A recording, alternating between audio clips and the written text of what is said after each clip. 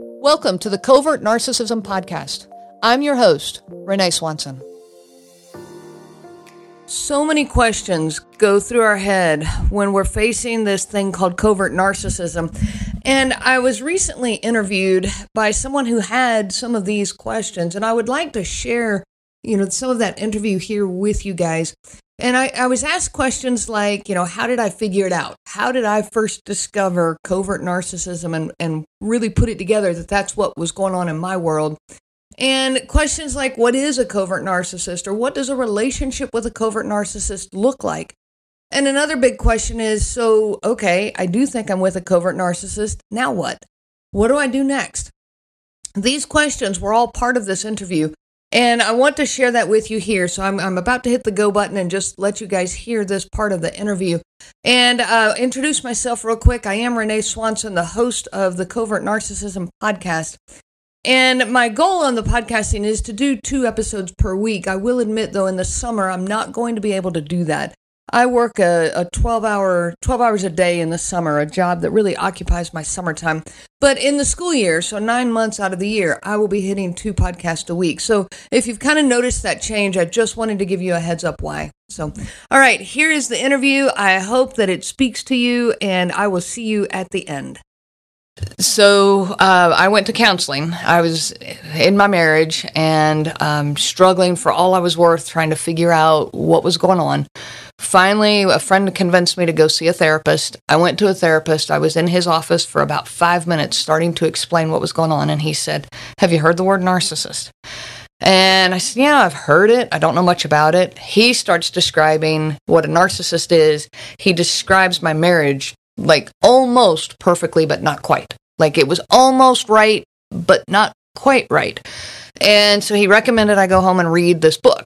And the book was titled The Wizard of Oz and Other Narcissists. So I go home, I stop at the bookstore on the way home, I grab this book, I go home, and after everybody had gone to bed, I pull this book out and I start reading. First chapter, all about narcissism. And again, it's not quite right. It's almost like the descriptions. I'm like, yes, this is exactly how he feels. This is how he talks. But something was missing. Chapter 2 was on covert narcissism. And when I started reading that chapter, I went, bingo, that's the one. That's what's going on here.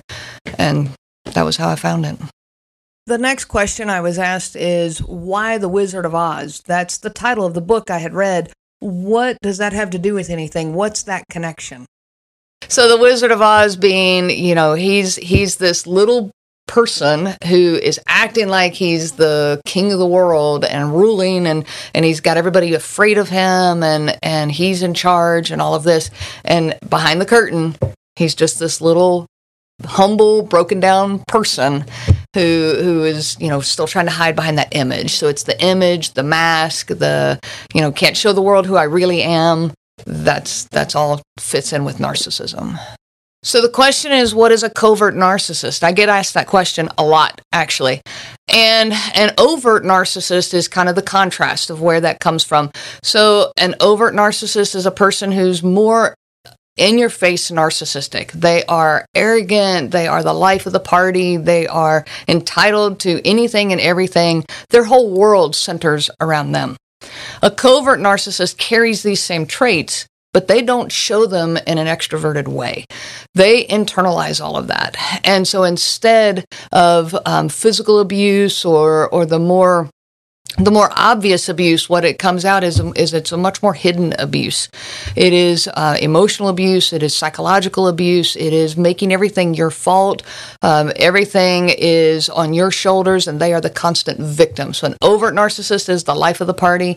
A covert narcissist is the victim of the world. So I get asked a lot, what does the relationship with a covert narcissist really truly look like, so that people can have their eyes open to what's going on? And so I want to give a couple of examples of what I'm talking about that relationship with a covert narcissist. One is you never, ever reach a point of reconciliation with a covert narcissist. So in a healthy relationship, what I see and what I hear from with other people, in a healthy relationship, you come together and you work it out together. Both sides carry some of the blame. Both sides carry some of the responsibility. But you reach that point where both sides can say, hey, I shouldn't have done it this way, but you shouldn't have done it that way. And both sides can carry that together. And they apologize, and they come to a point of reconciliation, and they let it go. It doesn't exist anymore. It's like it disappears in the clouds. When you're with a covert narcissist, that never happens. So I'll give you an example of I was in the kitchen. My husband was cleaning up the kitchen, and just randomly, I had asked our son to help him empty the dishwasher. I said, hey, go help your dad empty the dishwasher. Well, that right there apparently hurt his feelings so much that he had to go upstairs and close himself in the guest room for 45 minutes and sulk because I had hurt his feelings. I had no idea. How have I hurt his feelings? What in the world did I do wrong?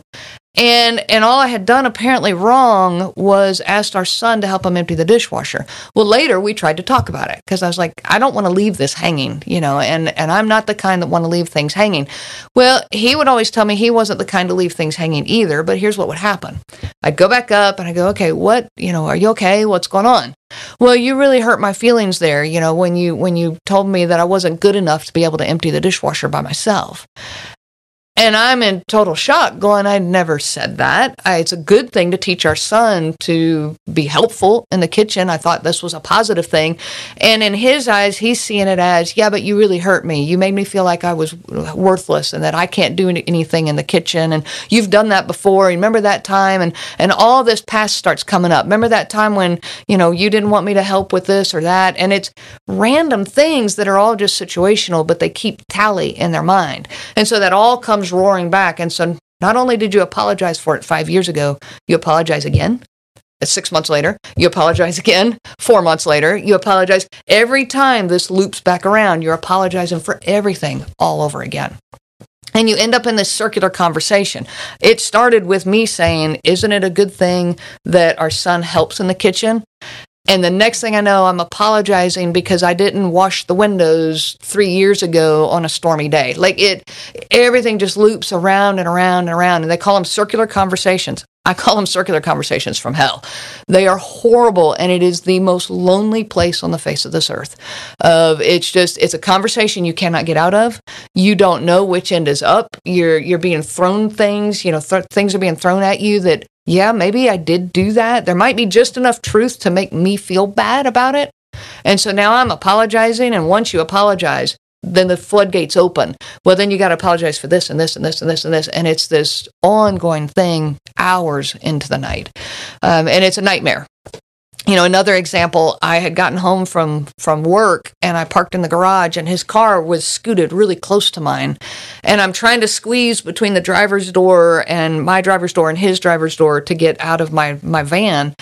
And he happened to walk into the garage right at that time from the house. And when he did, I'm like squished between the two mirrors right at that moment. And I said, hey, honey, can you scoot your car over a little bit?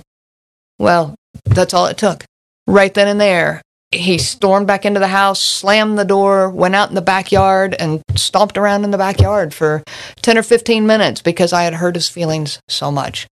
So when you're with a covert narcissist, one of the things I say is you never know what's going to set them off. I could have said that and he could have said, oh, yeah, you're right, and scooted it over.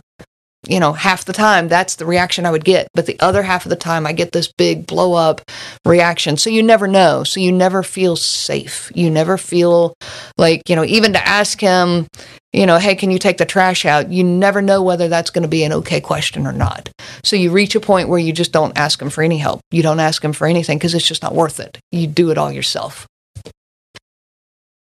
So now what? I get asked a lot of times in working with victims is, okay, I recognize I'm in a relationship with a covert narcissist. What do I do now? What do I do next? And so I'm going to give you my answer from that interview here. And it is something also that we are going to talk about so much more. So at the end of this episode, I'm going to preview some stuff that is coming up. So stick around and I'll see you then. So after discovering that you're dealing with a narcissist, you get completely overwhelmed in what do I do now? How do I fix this? You're so relieved to finally have a name on it. Any victim I've ever talked to, when they finally recognize they're not alone, because somebody's written books about it. So clearly this exists. So you don't feel so isolated. You don't feel so alone, but you do feel incredibly overwhelmed because what do I do now? So there's different scenarios, of course, whether you have kids, whether you don't have kids, if your kids are older, if they're younger, are you financially stable, independently financially stable? There's so many factors involved.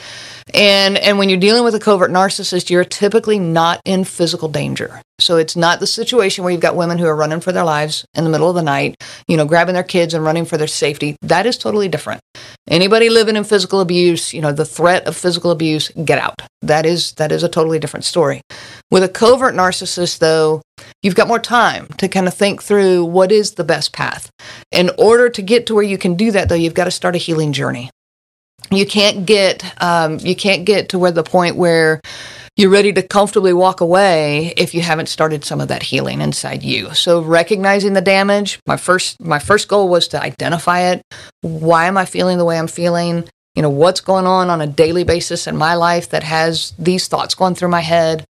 And then getting a hold of those thoughts. So working with a therapist, a life coach, any of those are great options. Read. There's so much information out there. Read the blogs and watch the videos, listen to the podcast, all of that to gain more knowledge so that you can have more tools in your toolbox. And then take the steps of getting financially independent, start a path. For me, I opened a martial arts school and was able to start that path of getting financially independent. Identify where you are with your kids. Where's their life in all of this? How will it be affected? And so you've got a lot of decisions to make, but you make them one day at a time. You don't have to answer for 10 years down the road today.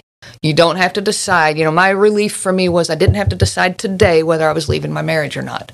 That question, just put it aside. I don't have to answer that yet. I can just decide what I need to do today. What is my next right step?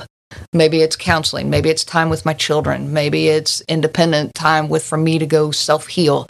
Take whatever is the next right step and do it one step at a time.